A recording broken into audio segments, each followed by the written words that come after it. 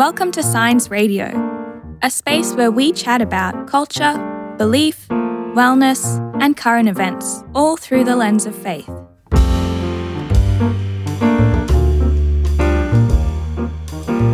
Welcome back to another episode of Science Radio. My name's Jesse. I'll be your host today. And today I am stoked to welcome Joseph Skaf to the podcast. Thank you, Jesse. It's great to be with you. Great to be with you. Now, Joseph, you wrote an article for us in the June issue of Science Magazine all about money. And now, look, I will be a little bit transparent, help our listeners and our readers to peek behind the curtain a little bit. We're a bit clickbaity with the title of this, Beating the Tax Man, because I think one of the things that we're all kind of feeling right now is the pinch of the cost of living, whether it be in your grocery bill, whether it be in your petrol or in your electricity bill, but probably all of those things and more. So what we wanted to do in this article specifically was share, I suppose, wisdom that comes from the Bible about finances and being able to steward that well. And Joseph, we're really thankful for this article that you wrote for us, and we're going to dive into it a little bit more today. But before we get too far ahead of ourselves, do you want to just give the good folks at home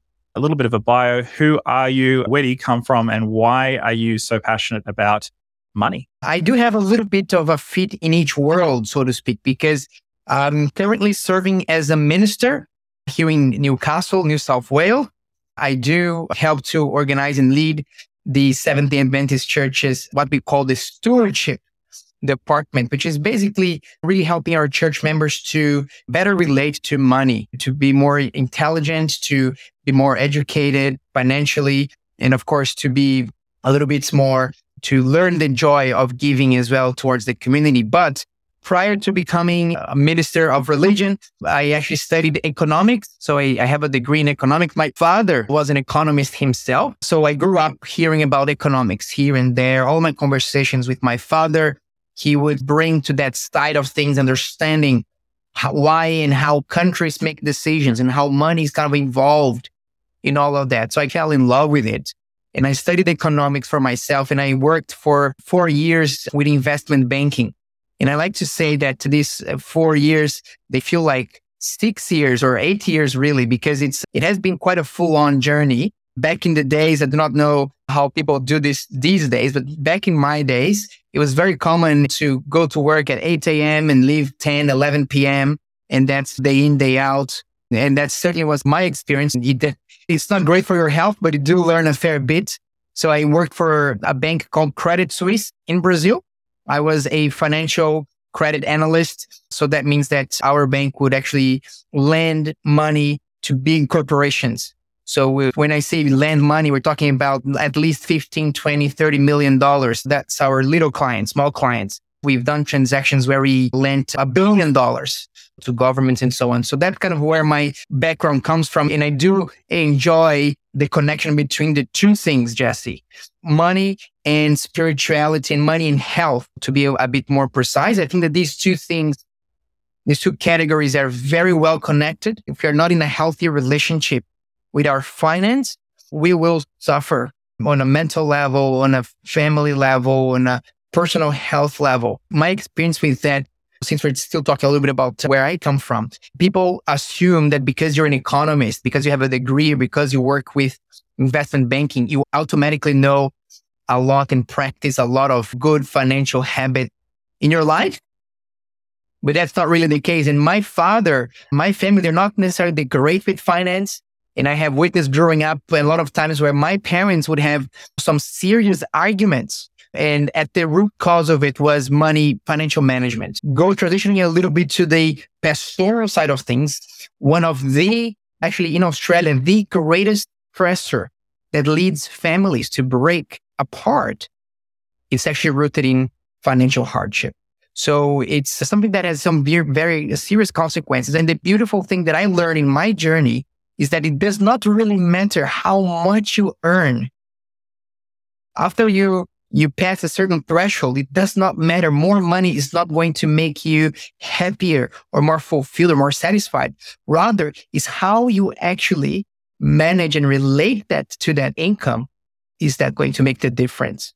So once you are above the, let's say, a minimum line where you can provide for your basic needs, if you know how to manage your money, and it can be fun and it can be interesting, it doesn't need to be burdensome, that will give you a boost in your self-esteem, in your financial health, and ultimately in your peace of mind. It's interesting you say that because I read an article, would have been a little while ago now. The premise was that there's a certain baseline of money that you have coming in. And I don't know, let's say for Australia, maybe that's $90,000. You have a fairly comfortable life. You can pay your bills. You can pay for your groceries. Maybe you can go on a holiday. You're comfortable. Below that, at certain levels, there's insecurity. There's maybe not being able to pay all the bills, depending on where you live. Of course, if you live in Ballarat, it's different if you live in Sydney. But when you go above this threshold of being able to live comfortably, the researcher was saying that there are diminishing returns about personal happiness. And of course, we've all bought into this lie that the more that I have, the happier I'll be. The higher my paycheck, the higher the quality of my life.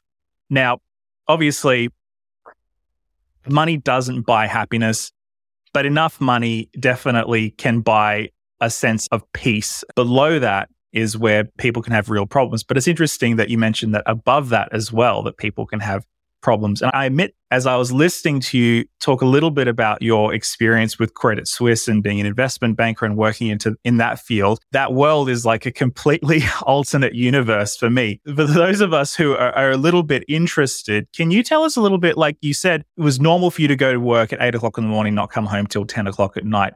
What is that world like? What is it like to work in that world? Because when you talk about $30 million, $40 million clients, and that's the small guys, that kind of blows my mind a little bit.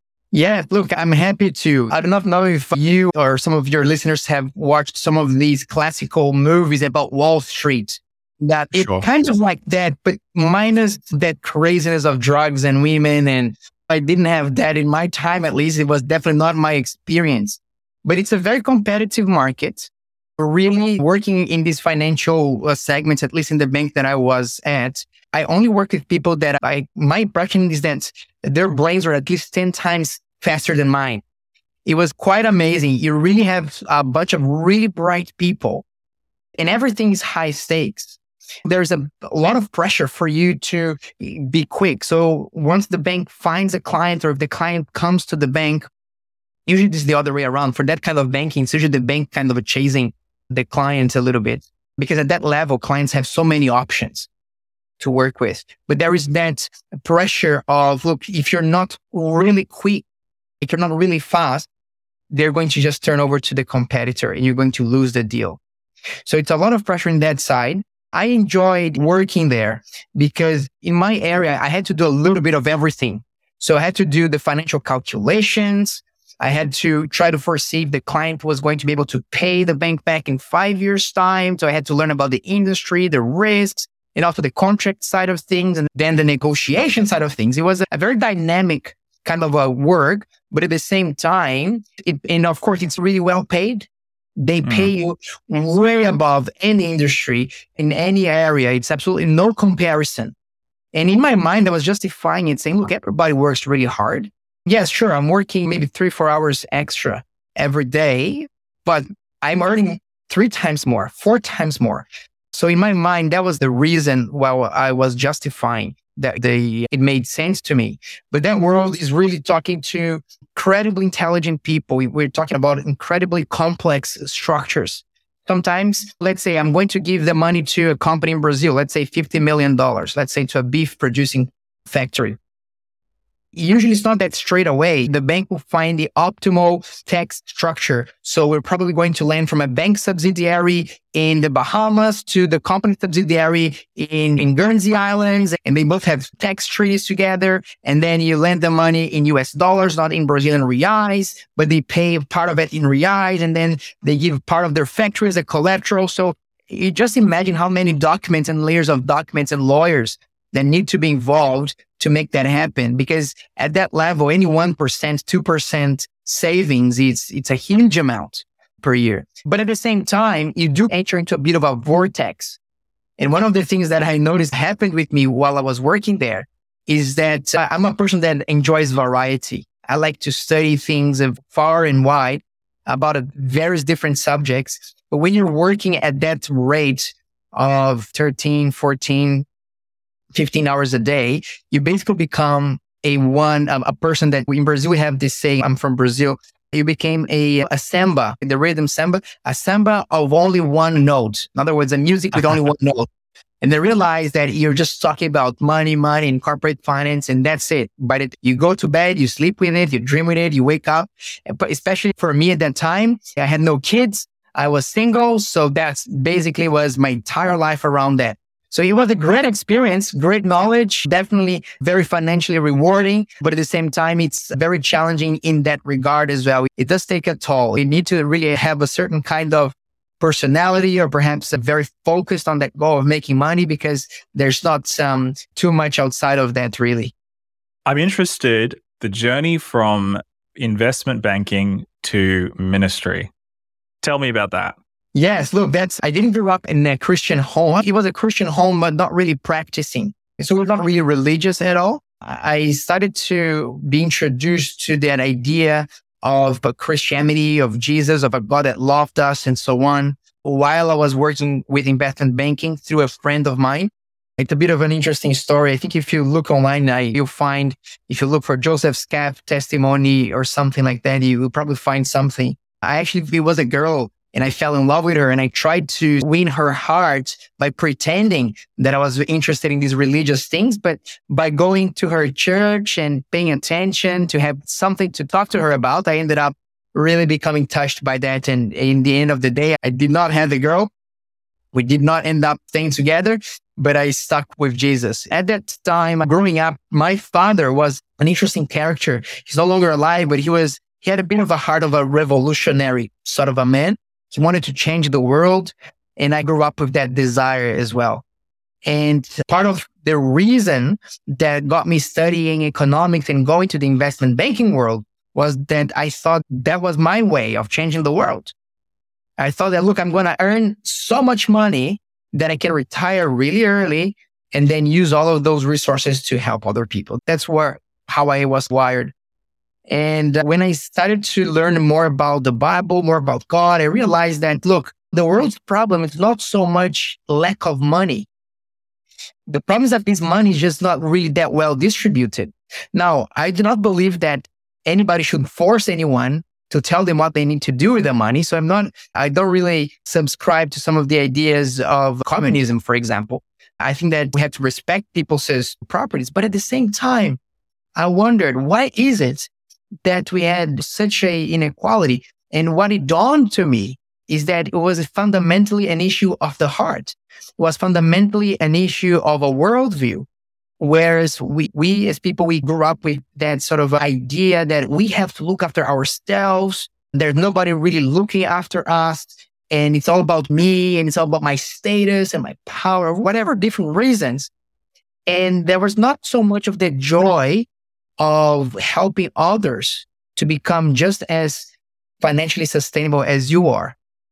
And I believe that once I met religion, once I met Christianity, once I met Jesus, I think that idea that, look, I cannot really be happy if my neighbor is going through a hard time. You know, what fun there is, what joy there is if I am eating a banquet, if my next door neighbor barely has bones to eat. Can I really enjoy my meal? Surely not. And of course, this is just a small analogy. You can expand that to your immediate community, even to your country. I do realize that there is a big element of happiness for people that have something, that have got a little bit to actually, not necessarily to give, period, but to go in a journey with other people and to really teach them how to be financially sustainable. So I realized that if I really wanted to make an impact, instead of just making the money myself, what if I share that message so that other people could learn and experiment for themselves the joy of giving, the joy of caring for others more. So I realized that instead of just investing in assets that are restricted to our planet, I believe that by transitioning to the spiritual side of things, I would be investing in a kind of asset that had the potential to have eternal life, which is people. So I realized that, look, you know what? I think I will be making a greater impact. I will have a greater joy, a greater quality of life, a variety of life as well, if I transition over from one side to the other. It has been quite an interesting move.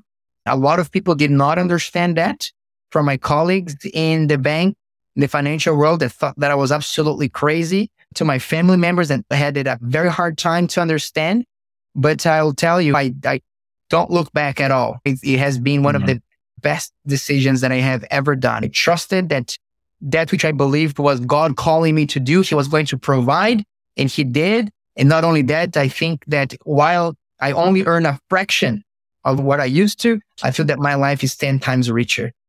Yeah, wow. No, that's really inspiring, man. And I think it takes a lot of courage to make a move like that. The world of finance is such an allure, and you've expressed that. It's such an exciting, such a fast paced, such a interesting and fun world to be in, and you get paid at such a high level. But transitioning to, what you're doing now and in stewardship and in ministry, such a rewarding shift. I'm really interested. You said at the beginning of our conversation about money and spirituality, and you threw health into the mix. And I don't know that's a connection that most people think about when it comes to money. Sure, we might think about it in terms of being able to have quality of life or whatever. So what is it about health that is of particular interest to you as it relates to money? Yes, thank you very much for asking this question, because indeed it took me some time to sort of connect the dots and see how they were all really connected. And this is how I see it in several ways. Number one way, money has rules.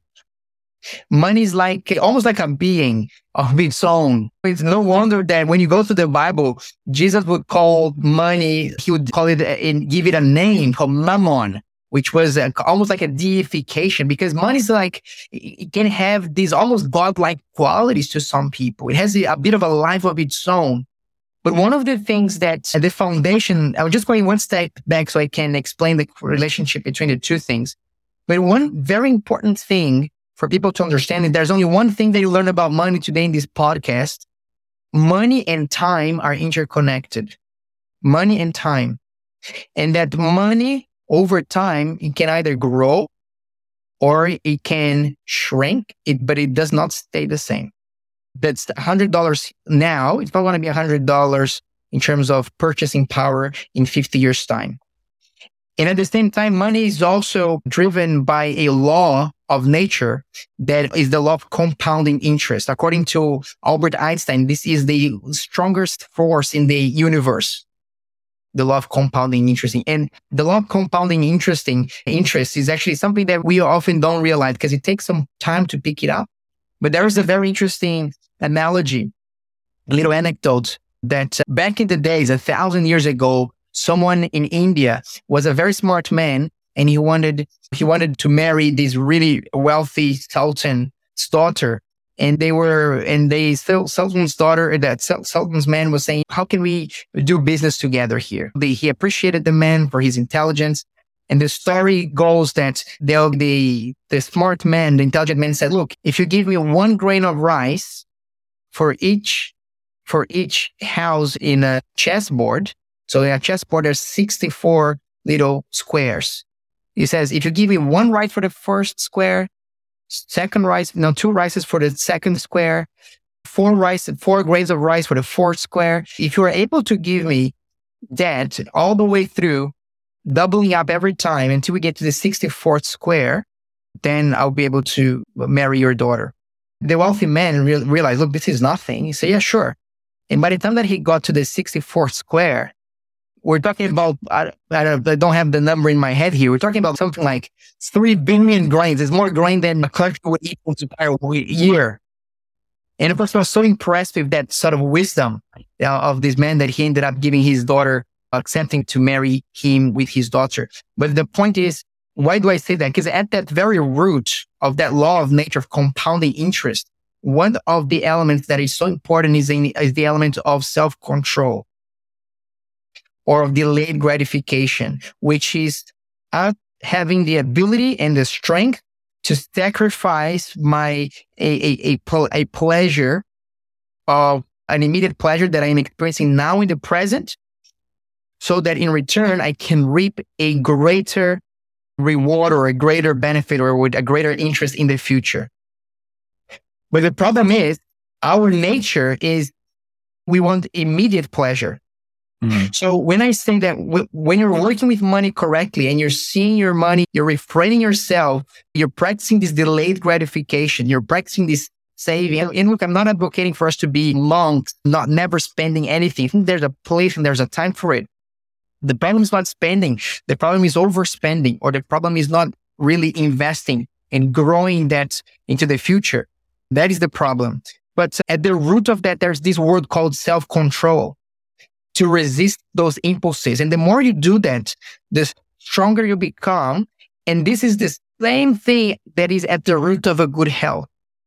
Because to have a good health, sometimes we want, for example, to eat something that is right now. I want to satisfy my immediate hunger. So instead of me stepping back, preparing like a healthy food, I just want to go to what's quicker and easily available. And that's oftentimes the processed foods, or the fast foods, or the foods that are not good for you. Because the foods that are good for you, if you want them to come to you in a heartbeat like this, it's going to probably cost you a lot of money. That's the trade-off. At the center of health, there is that idea that, look, if I resist the short-term gratification here, now I'm actually going to be stronger and better off in the future because I am taking the time to do what's better for my health. So that element of they have in common, that self-control or that ability to restrain oneself, that ability to gratify oneself later. And I usually like to use that analogy. This is how life is supposed to look like. I don't know. Do you have kids, Jesse? I do not. Maybe do you have kids in your family, perhaps? Yep. Nieces, nephews, all that.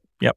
When you take them to the playground, for them, in order for them to actually slide down a slide, what do they need to do first? They need to climb up the stairs. Right. So this is the law of nature. So you first put in the effort and then you enjoy the ride. But what sometimes happens in our life is that we put it the other way around. We just want to reap the pleasure, and we don't put in the effort necessary for that kind of a pleasure. This is why we ended up eating more than we are exercising, for example.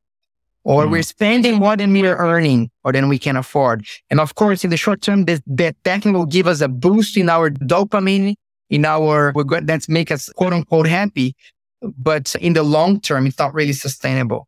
So when you're talking about health, that's the element. And of course, the element of mental health, because if you're financially distressed, everything loses its flavor. Relationships, they start to get hard. You start to think that am I failing at this being an adult business?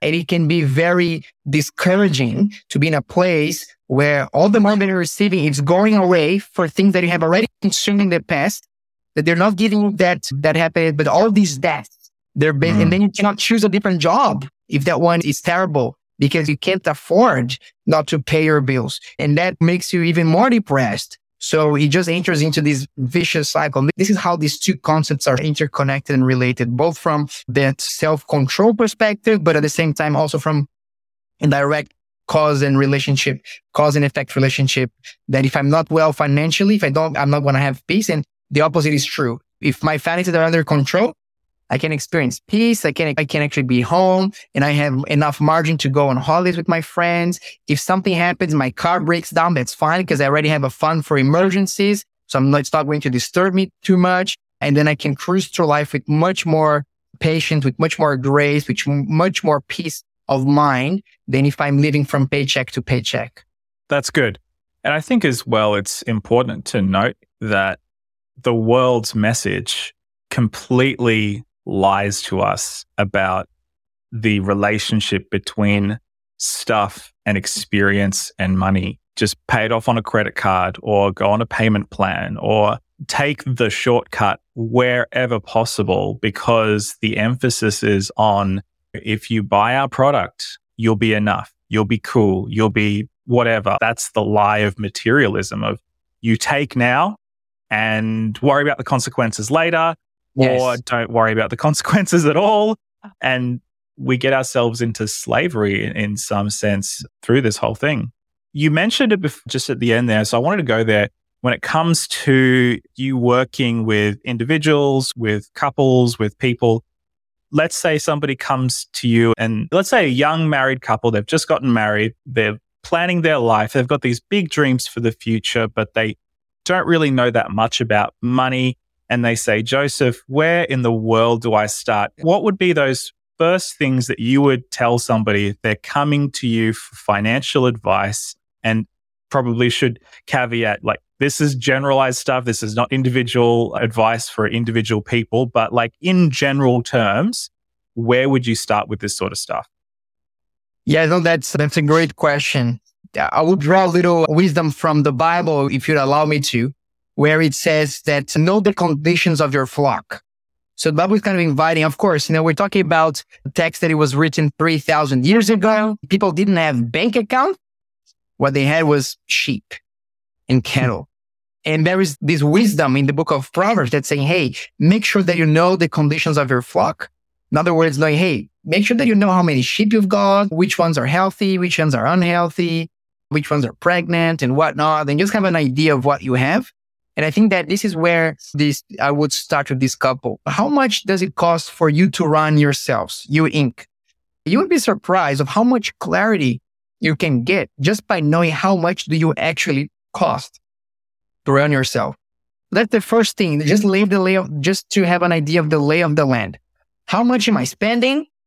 What are recurring bills that I have? How much am I earning? Where we are, what we bring, what are our savings and whatnot? Because with that information, that's the foundation of what we will need to understand. Okay, how much is actually healthy or sustainable for us to spend?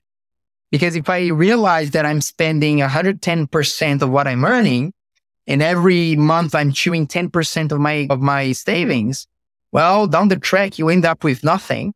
Anyway, we will end up becoming a burden to our parents or to our community or to whoever. Nobody wants to be that.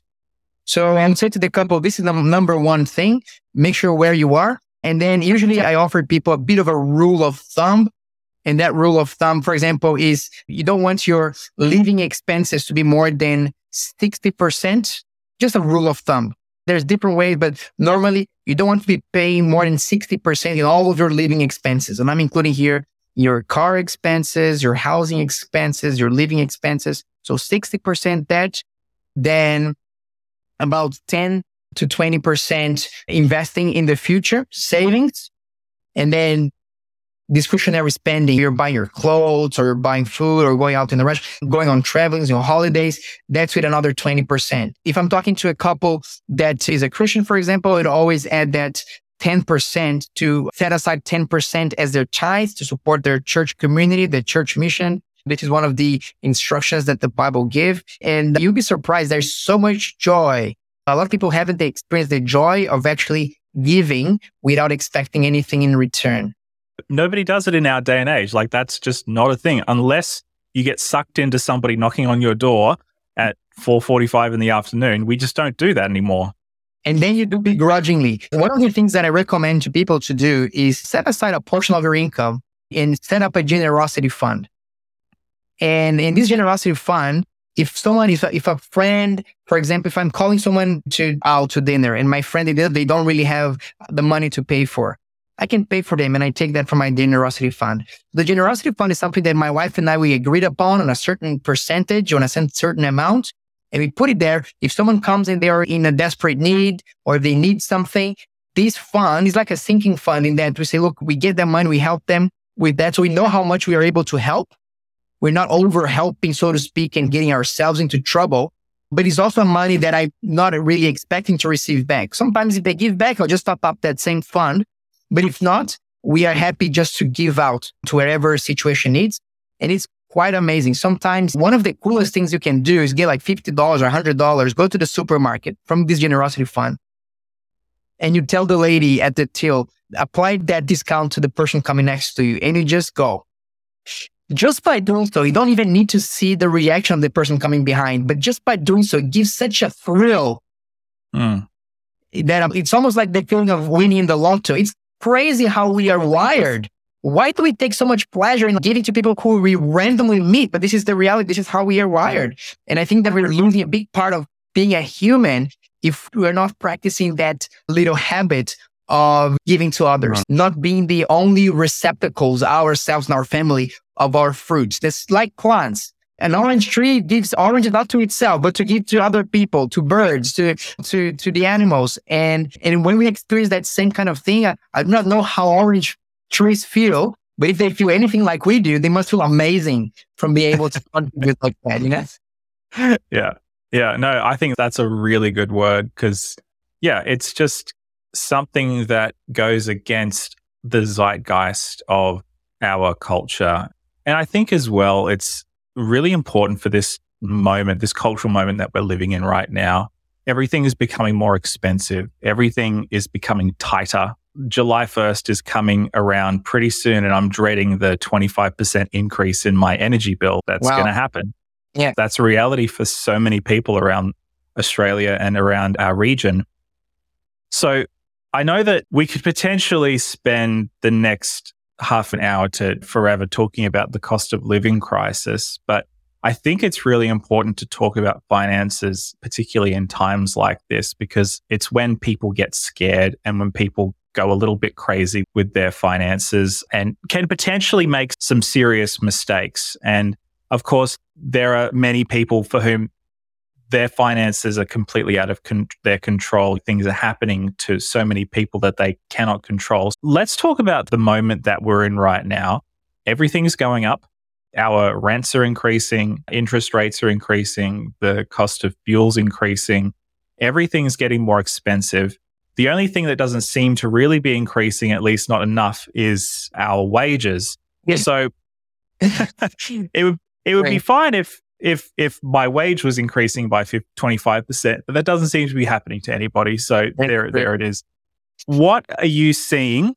Perhaps maybe let's go for a 40,000 foot view about the moment that we're in financially. And then maybe let's talk a little bit about some of the things that we can do to weather this storm while it's happening. Yes, that's a great question, Jesse. Just look from a 40,000 feet perspective. We are living in times of uncertainty. I know I don't need to mention we have a major war happening at the very heart of Europe. This changes things. This changes the supply. Shredder, we are somewhat shielded from that to the moment because we are also producers of a lot of the same things that were being produced in Ukraine as well. But still, what happens if the whole Europe enters into war? And instead of allocating resources for education or Centrelink or whatever, the government starts pumping up the military. And now imagine if instead of now having let's say the husband or the wife or whoever is the main provider of the house to be working in their normal jobs, now they have to recruit. They're going to be earning a lesser salary. What's going to be of that? If that doesn't happen, but if we see an increase of 50% in terms of the prices of fuel, or 50% in terms of the prices of food, what's happening? And there's so much volatility at the moment. And I'm not only talking about war. We saw it with COVID, how much prices changed during COVID, particularly when it came to housing. That was a big shift that nobody was really seeing. Some houses, they appreciated 50% in 2 years. That's great if you already own a few properties, but it's very challenging if you're trying to buy your first home. What we do then, what if, the borders are closed? So now we are not able to import goods or even food as easily as we did before. What's our resilience then? So I think that, look, our world is in a bit of a chaotic state. Sure, some technological development could happen, which would make things cheaper in the future. That could happen. But one of the questions that we have to ask in the financial savvy world is how resilient am I to bounce back? What happens if, my expenses increase in 50%? Do I have a plan? Am I able to now accommodate a more frugal lifestyle at the moment so that when that happens, I'm safe? A couple of things that people can do is, number one, establishing an emergency fund. Just setting aside an amount, however that amount is, let's say the 10, 20% of your income to this emergency fund that you're not going to touch and build up, let's say 6 months worth of expenses for you.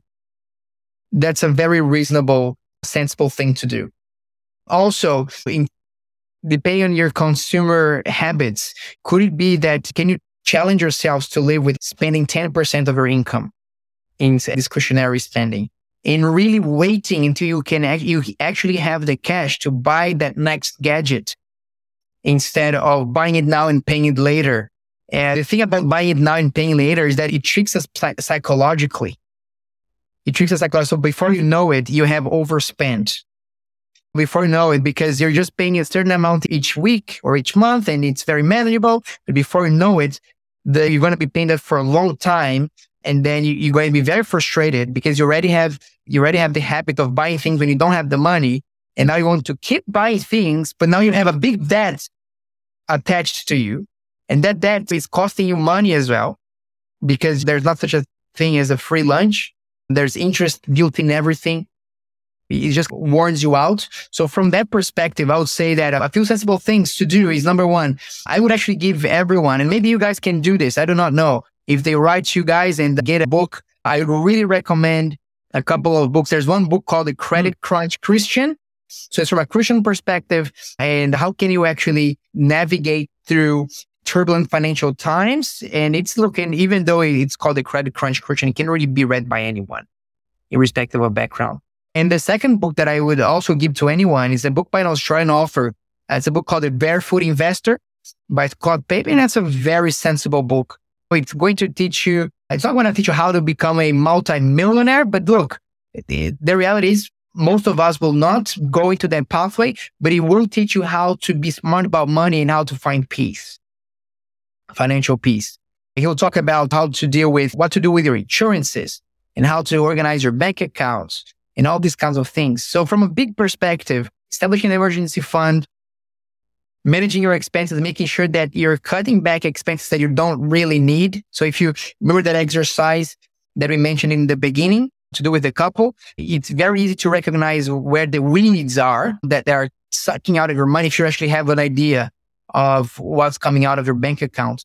And I guess that the last thing would be to really, how can I learn to enjoy the free things of life a bit more? Or the simple things of life a little bit more? Instead of spending money, what about enjoying free events? What about spending more time with the people that we love? Spending time in nature. Nature is one of these few things that still they don't charge us to enjoy, or not too much at least. So it's really rewiring our brain to align our tastes to things that are not necessarily pushing us to buy bigger and better all the time. Yeah, I think that I see this all the time. People get used to a certain lifestyle. And when that lifestyle is challenged, they really struggle to adapt or to step down from, I don't know, buying that $5 bottle of milk versus the $3 bottle of milk, or going on holidays to Switzerland versus going on holidays to, I don't know, the snowy mountains. There's different levels of lifestyle that I think we're all accustomed to. But I think, yeah, being humble in that and being responsible is much more important, especially when you're thinking about the future and your family. I want to go back to something that you were talking about before. Great book recommendations. The Barefoot Investor, yeah, really great book. I enjoyed that one quite a lot. But I want to pick up on, yes, not everybody's going to become a multimillionaire, but I'm sure that in your experience, you've noticed a few of these.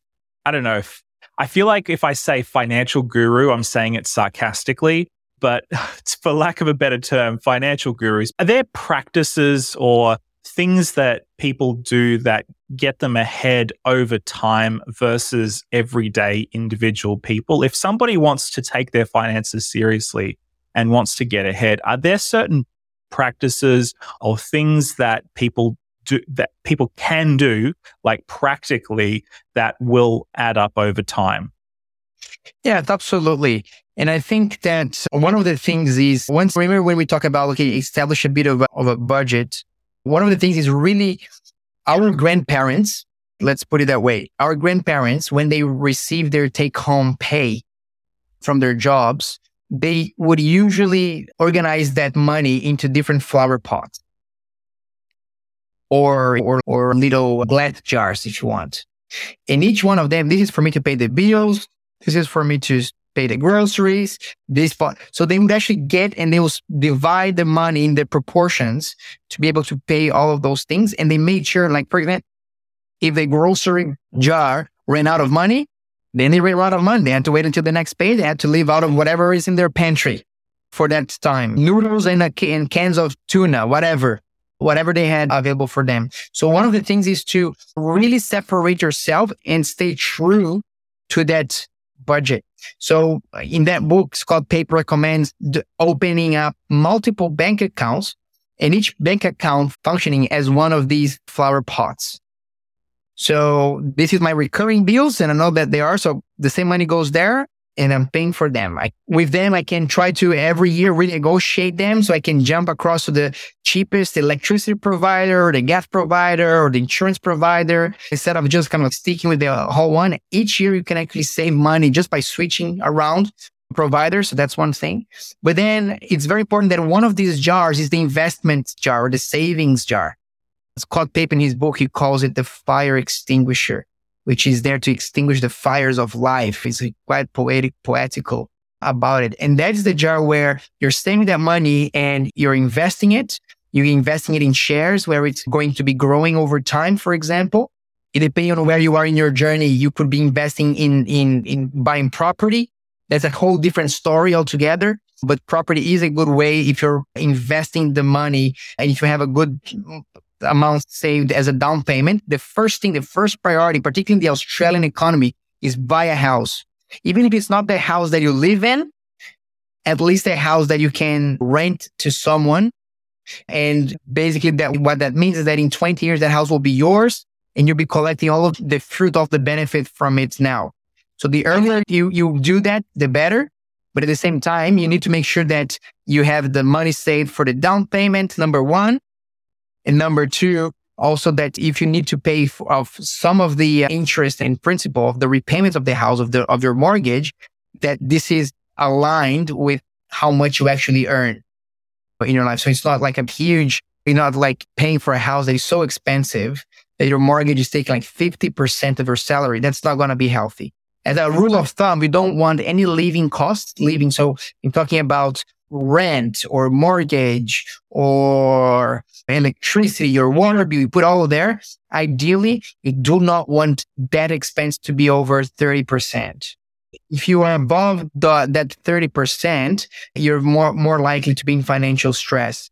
Now, that being said, for example, if you already own people that already are house owners, particularly by the time that they retire or even before, usually those expenses account for 5%, 10%. However, if you're living in a place like Sydney, for example, it can be as much as 50%. Yes. It's, and again, the question is it worth it for me to live a little bit further away to pay for a cheaper rent? There's some more strategic decisions can my job be done remotely? Because the further away from the large centers you are, of course, the cheaper the rent will be. On the other hand, we have to drive more. But on the other hand, if you're living towards more of the country, for example, the temptation to buy a luxury car will be much less because nobody has them. Cars there are dirty and old and so on. So that's sort of a whole status thing they'll start kind of disappearing. You don't have that. It's not that all your colleagues are driving the car of the year anymore. The car of the year is just, from 1995. These are some of the, some of the things that can be done. Look, we are running out of time, so I just want to be mindful of that. And I've really enjoyed our conversation. I know it's been really helpful for a lot of people. I think the thing that I want us to land on at the end here is balance, because I think this is true of most of us fall into one of two categories. We are either the spender or the saver. And obviously that's extremely reductive. But I can definitely attest to this in my marriage. I am the spender and my wife is the saver. Heaven help the two spenders who end up getting married to each other. I think that's my life, believe it or not. Oh, clearly it can work. So there you go. But okay, so let's just talk about that balance, because I think even if you're a spender or a saver, at the end of the day, all of us want to be able to have a comfortable enough life. We want to be able to live. We want to be able to enjoy our life, but we don't want to do it at the expense of our future. We want to be able to have a good future. Even if you're the spender, I'm the spender, I still want to be able to have security in the future. If and when I have children, I want to be able to send them to a good school. I want to be able to put clothes on their back and food on the table and all that sort of stuff. So what advice would you give that person that says, look, I'm struggling between, I want to enjoy my life in the present, but I also want to be wise for the future? How can I strike that balance, Joseph? How can I find that Goldilocks middle ground? Yes, no, thanks for asking that question. And there's a saying that says sometimes the difference between a life-saving medicine and a poison is just a matter of quantity. And I guess that this is also true for finance. So I'm certainly not one being a spender myself. I like to say my wife and I were spenders. And it was easier in the investment banking days because you could just spend as much money as you wanted and your bank account just kept increasing. That's not the reality anymore. My life. That must have been nice. It had its perks, but now it's not the case. So it's okay to be a spender as long as you're not an overspender. That's where the risk is. Look, it's a matter of balance, as you said. Remember when I was giving that analogy of people that go ahead, they're thinking in terms of buying assets instead of buying liabilities. Number one, they're systematically separating a portion of their funds, 10, 20%, and investing it and allowing it to grow for the future. Check. But the people that relate to money the best, they also set aside an amount of money to spend and to enjoy life and to build memories. And this is so important. And sometimes with the saver, so to speak, since we're talking about that, for them, sometimes it's a sin to spend even 1 cent. Mm. And look, it's definitely that's not that direction. The question is how much of your income you're actually going to use to actually spend. So it's very hard to define how much is right for everyone. But when you're looking at big pictures, to most people, it seems like about spending 20% of your income it's a good rule of thumb. It's a good place to start.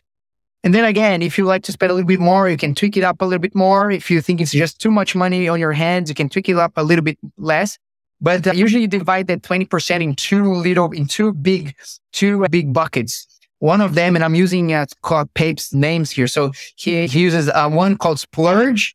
And if the splurge, you just buy whatever you want. If you want to buy something by impulse, you buy with your splurge money. Just make sure you have the money. The only rule there, don't spend more than you actually have. But you want to go out and have a dinner out with your friends. You use your splurge money. You want to buy that clothes that you love, it's splurge money. You want to go to the movies or buy books, or just like my case, I'm a bit of a book addict. So yeah, go buy a book with that money. So that's the splurge. And the other 10%, he says, is the smile. The smile is you're saving up to buy the bigger things, the things that are going to make you smile. So you're saving that for your holidays, for example, or perhaps you want to change a piece of furniture. You want to buy that sofa. And look, remember we're talking about there's no problem in going to Switzerland or to Jindabyne in the holidays as long as you're doing this with the right money. It may be that it's my dream to go to Switzerland and I want to stay in the most expensive of the hotel. That's fine. As long as I pay for the money that I already earned, it may take me 10 years to save that money. It may take me 5 years, but as long as I'm doing this, it's fine. So having that 10% to buy the bigger things, I'm talking about like the trips, the nicer things. Maybe you want to buy like a camera or a new piece of equipment or a computer, whatever it is, but falling in that category and buying it when you have the cash, having that discipline, which is hard, which is a muscle. Like you have to train that muscle. We are a little bit disconnected from that because look, if you want to buy food, Jesse, you go to the grocery store and you buy food. Back in the days with our grandparents, if you want a broccoli, you have to do something today to harvest that broccoli in 3 or 4 months' time. So they knew how to wait. And they knew that they also had, if they wanted to be eating the entire year, they constantly had to be planting. So we lost that sort of patience, but nature has its own rhythm and it's not different with money. And once we learn how to just join that rhythm of waiting and suppressing that anxiety of having everything wanting now and learning that right now I can do things that will help me get to that objective faster. That now I can actually enjoy things that I already have in my presence, that I don't need to feel miserable because I cannot enjoy something that I don't have. Once we kind of align ourselves with that sort of accord, that it's a constant in the universe, it does make it everything easier. All of that is. So that I will say, so yes, look, make memories, go to travel with your kids, buy gifts for your friends, for your spouse, do all of these things buy gifts for yourself. Go ahead and splurge that money, go and have that ice cream, but just set the money aside. Do that in a way that it's not going to compromise your future. Set aside 10, 20%, 10% for splurge, 10% for smile, and you will see that you will get there, and it tastes better when you buy it with the money that you actually have. So good. I think that's a fantastic note to end this conversation with. Thank you so much, Joseph. I've really enjoyed this conversation. And look, I will admit, I probably should have said this at the beginning. Talking about money makes me nervous. For so much of my life, money has been a negative thing for my family, not having enough of it. And then in my marriage, tensions over it. But the way that you've been talking about it, I feel hopeful. I feel excited, even in the midst of the very real pressure that all of us are living in. I feel a little bit more empowered. So thank you very much for taking the time to talk to us today. Oh, you're very welcome, Yasin. Look, if it's also helpful, I have a friend of mine who's a financial advisor here in Australia. His name is Sam Bonello, and the two of us actually started a podcast. And our aim is to have a conversation with folks like I was, and like perhaps a lot of your listeners were or are, is that people that don't really feel that they got from their parents that money savvy sort of a skill. They feel that they need to do some catch up, and there's time to do that. So we started a podcast. It's called 2 Cents Podcast, your practical guide to financial education. So you can Google that, Joseph Skaf or Sam Bonello. Awesome. We are in all platforms. And it is that we're not assuming that you know anything. We're not assuming that you're money experts. We're actually starting from scratch, and you're building up, and we're looking forward to actually interact with you guys as well, and to be able to answer the listeners' questions that they might have, specific questions. We'd love to do that as a general financial education. And I'd like to invite you and all your listeners to check it out and to chat with us. And we'd love to be on that journey together, learn together, and so that everybody can experience that peace of having all of your flocks, all of your money under control. Fantastic. What was the name of the podcast again? It's called 2 Cents Podcast. You'll see that our podcast album has a golden coin with 2 heads on it. That's the only one with that. But it turns out that there's a whole bunch of podcasts named 2 Cents. 2 Cents Podcast by Joseph Skaf. If you Google that, you'll find us, and we're looking forward to continue these conversations with you there in a non-judgmental environment, very relaxed, very practical, and things that anybody can do. And with no doubt, your financial life will get better each day from once we're applying these principles, just one step at a time, little by little.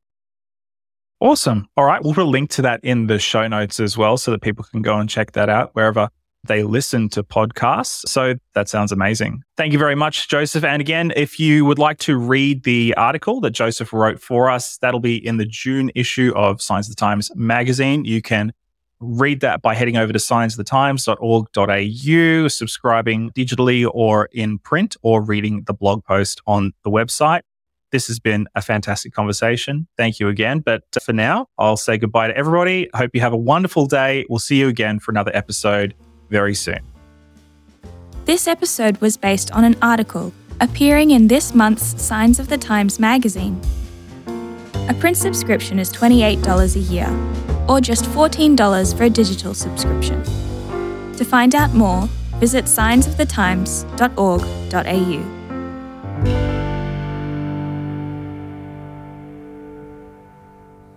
This is an Adventist Media podcast.